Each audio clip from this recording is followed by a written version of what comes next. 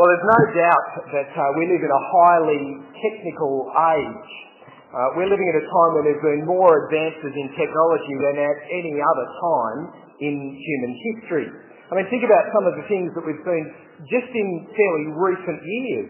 Space travel, putting the first man into space, took place in 1961. By 1969, they were putting a man on the moon. Now, the advancement has been that they've actually got a spacecraft doing research for us on the planet Mars. And there's even talk of possibly putting people to live on the planet Mars at some stage in the future. Then there are things like personal computers. Back in the 1980s, personal computers cost a small fortune and no one had them in their homes. But nowadays, everybody's got a computer. They seem to be in every home. Mobile phones. I'm not sure whether or not you can remember these. Once they used to look like this, and they were the size of a small briefcase. And all they could do was make telephone calls sometimes. But nowadays, they look like this. And not only are they a mobile phone, it's also your diary. You keep notes on there as well. You take photos with this. You don't have a street directory anymore because this will show you the map and show you how to get to where you need to go to. All of that in a mobile phone. But what seems to happen wherever we see that growth in technology, there also seems to be that growth in human pride as well. People become convinced that the advances in science and technology, that they will be the things that will improve our life, that fix all of our problems, deal with everything that's wrong with the world that we live in. People believe that technological breakthroughs will be the saviour of the world. But that kind of thinking is not new. That's exactly what we see at the Tower of Babel. And that's the passage that we're going to focus on this morning. But before we do, back in chapter 10, you've got another genealogy, another list of descendants. This time it's Noah's descendants. We're told about Noah and his 3 sons, and from there, the population of the earth is beginning to grow. Now again, it's very tempting to just look at these lists and dismiss them as a bunch of boring names of people that we've never heard of. But we're given some important information in these chapters about the people who are going to fill the earth.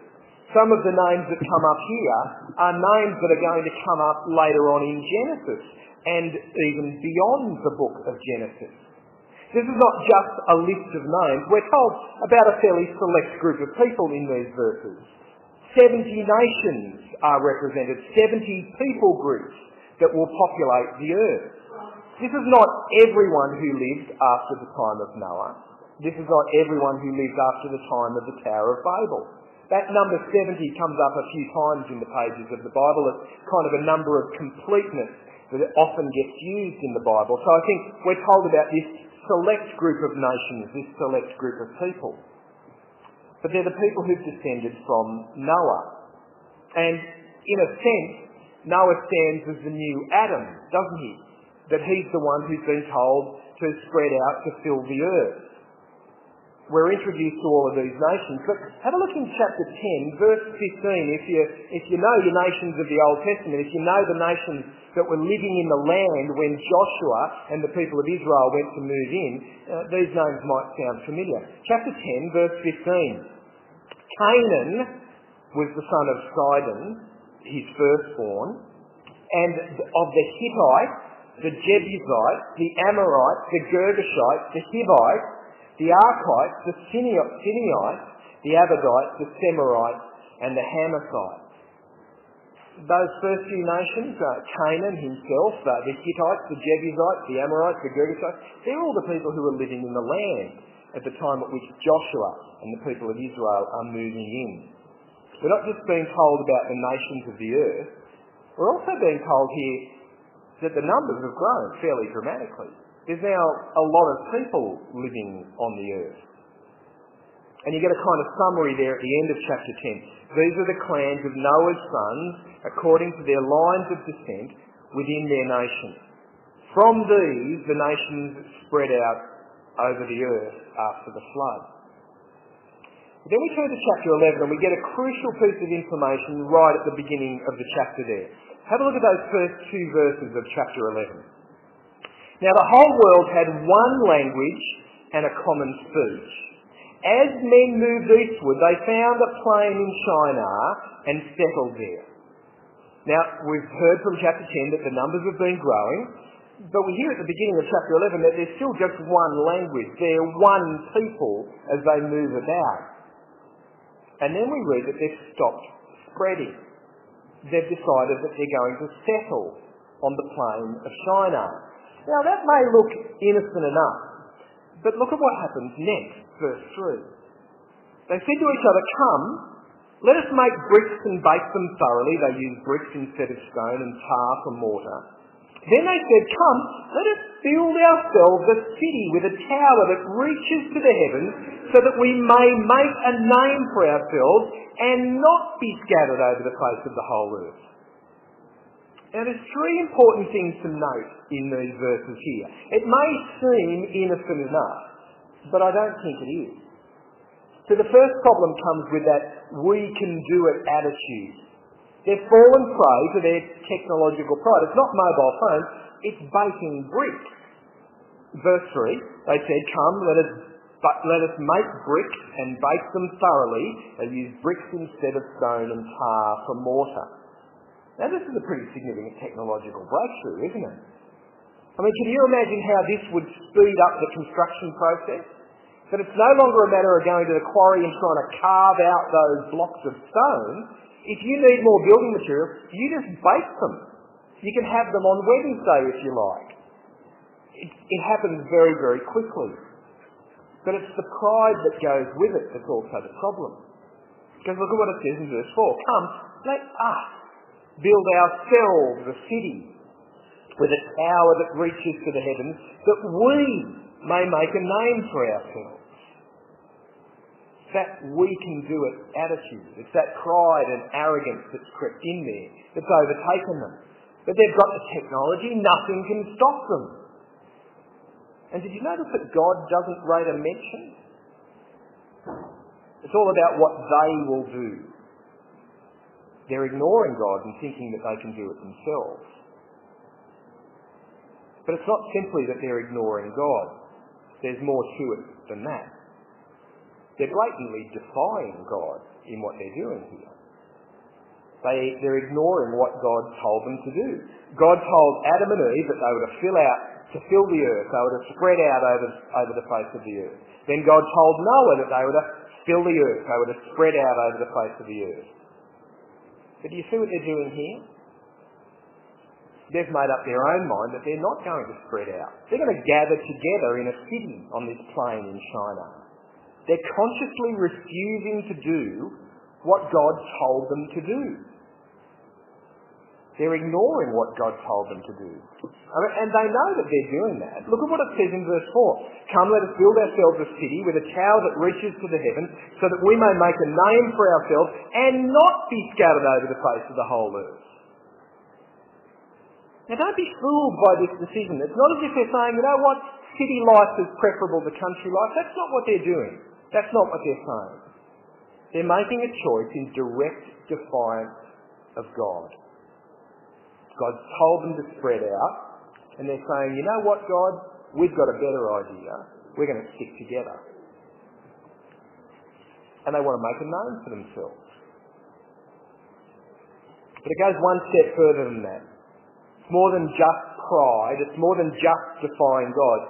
They're really making a grab for heaven here, aren't they? I mean, isn't that what they want to do? They want to build a tower that will make a name for themselves.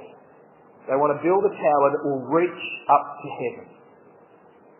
They want to become equal to God. They want to become God themselves. I think it's amazing that you can have a huge group of people who are wanting to make exactly the same mistake as Adam and Eve. That was what they were doing when they reached out for the fruit, wasn't it? Wasn't that the temptation that they gave into? That if they eat that fruit, that they will be like God. That's what the serpent said to them. And what stands at the heart, ultimately, of all sin, isn't it? is thinking that we can be like God, that we can decide for ourselves. Well, here we are, another desperate grab at being like God, but this time not just Adam and Eve, but all the people are wanting to do this.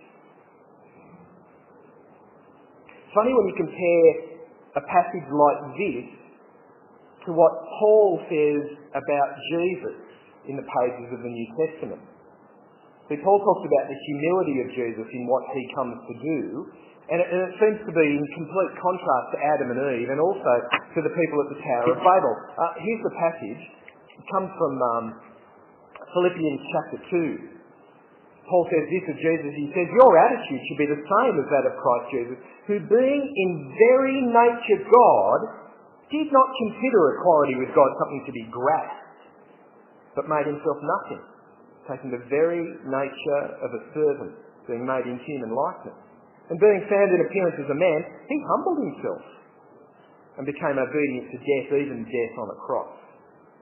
Therefore God exalted him to the highest place and gave him the name that is above every name. The people at Babel, what are they doing? They're wanting to make a name for themselves. They're wanting to make this grasp at being like God. But here's Jesus, the one who is God, and he doesn't feel the need to grasp at equality with God. In fact, he's willing to humble himself. And it's God who makes Jesus' name great. It's God who gives him the name that is above every name. See, the problem with the Tower of Babel is those three things. Mankind has become arrogant about his own achievements. He's defying God by saying, we're not spreading out, we're staying here. Thanks anyway, God. And ultimately, they're making that grasp at being like God. So mankind now thinks he has the technology, he has the plan, and construction is underway. Well, that's what's going on down here on earth. But what's happening up in heaven at this point? How does God respond to all of this? Well, I think verse 5 is one of the beautiful ironies in this passage.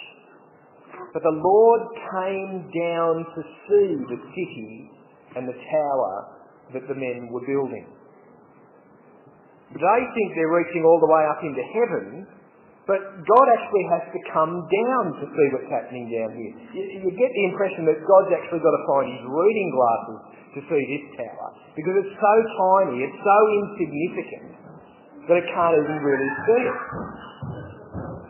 But look at what God says. Verse 6. Verse 6 is what God says. If, as one people, speaking the same language, they have begun to do this, then nothing they plan will be impossible for them. Come, let us go down and confuse their language so that they will not understand each other.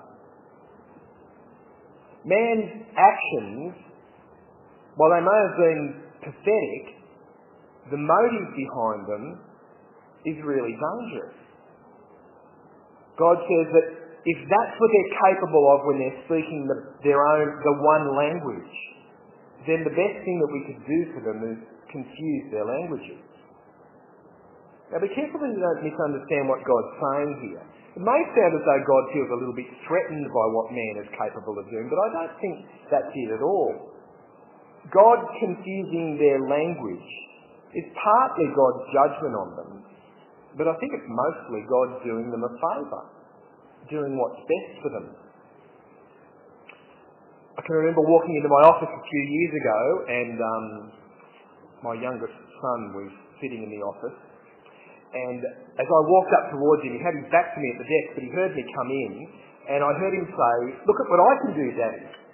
And as I walked around to the side, I saw that he had my knife in his hand, one of these packing knives. Now, I don't know if you've ever seen those, but they're incredibly sharp. We use it for cutting things, obviously, in the office, but he had the full blade extended, he had his hand down on a piece of paper and was moving the blade very, very close to his hand. I could see a finger coming off here. It was definitely going to happen. Now, I went over and took the knife off him. Did I take it off him to punish him? Well, not really. Did he see it as a punishment? Well, I think he did. But I was doing him a favour taking this knife off him. I was making sure that he wasn't going to injure himself seriously. And I think that's what God's doing with the languages here. I'm sure there's an element in which God is punishing them for what they've done. God isn't going to tolerate people who want to make a grasp at being equal with him. But God's really doing them a favour.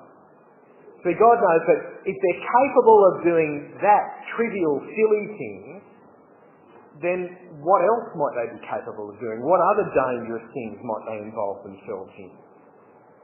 He stops them from doing anything really serious by giving them different languages to speak. Stops them from building the tower and spreads them out over the face of the earth. And there's that one last verse there, verse 9.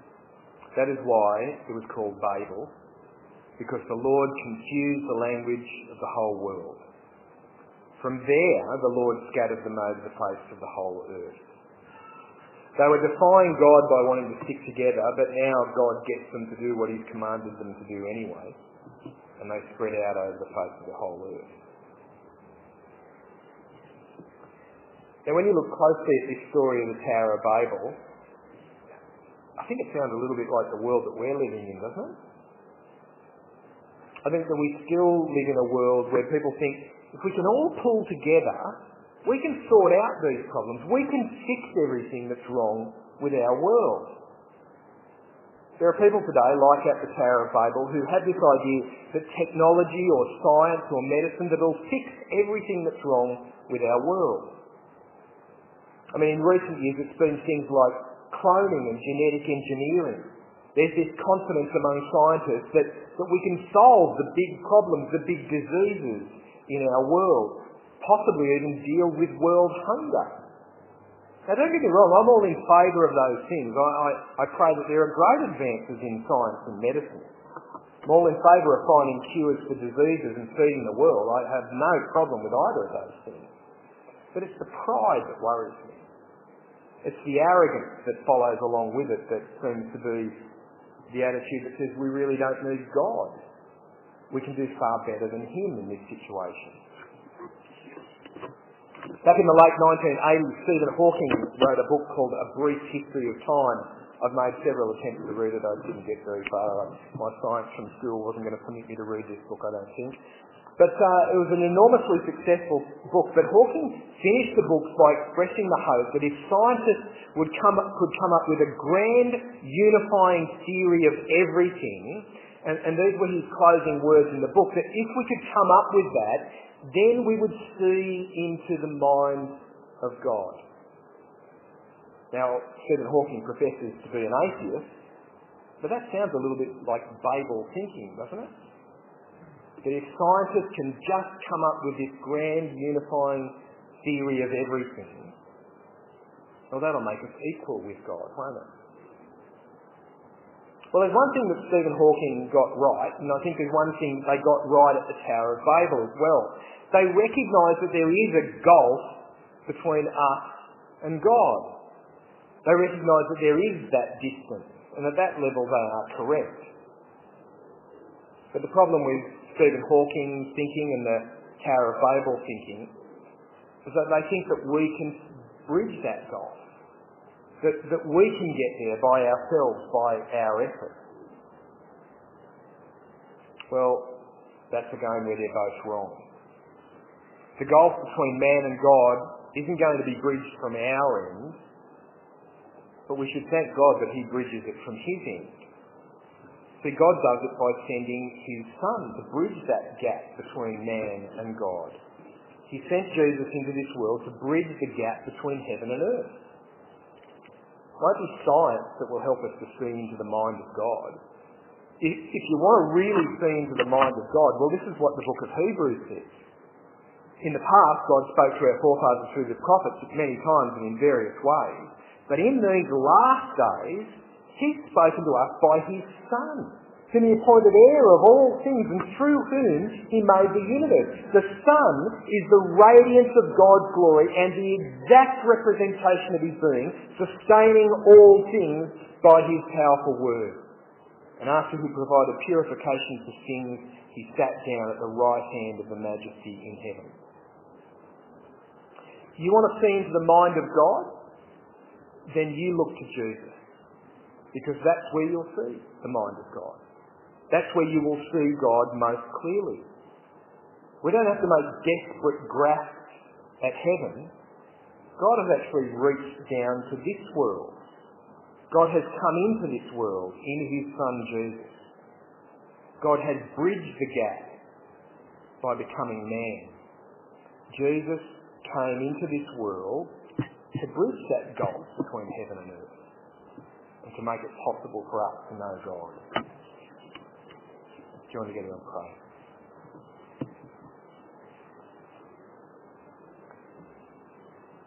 Father, forgive us for thinking that we can fix our problems.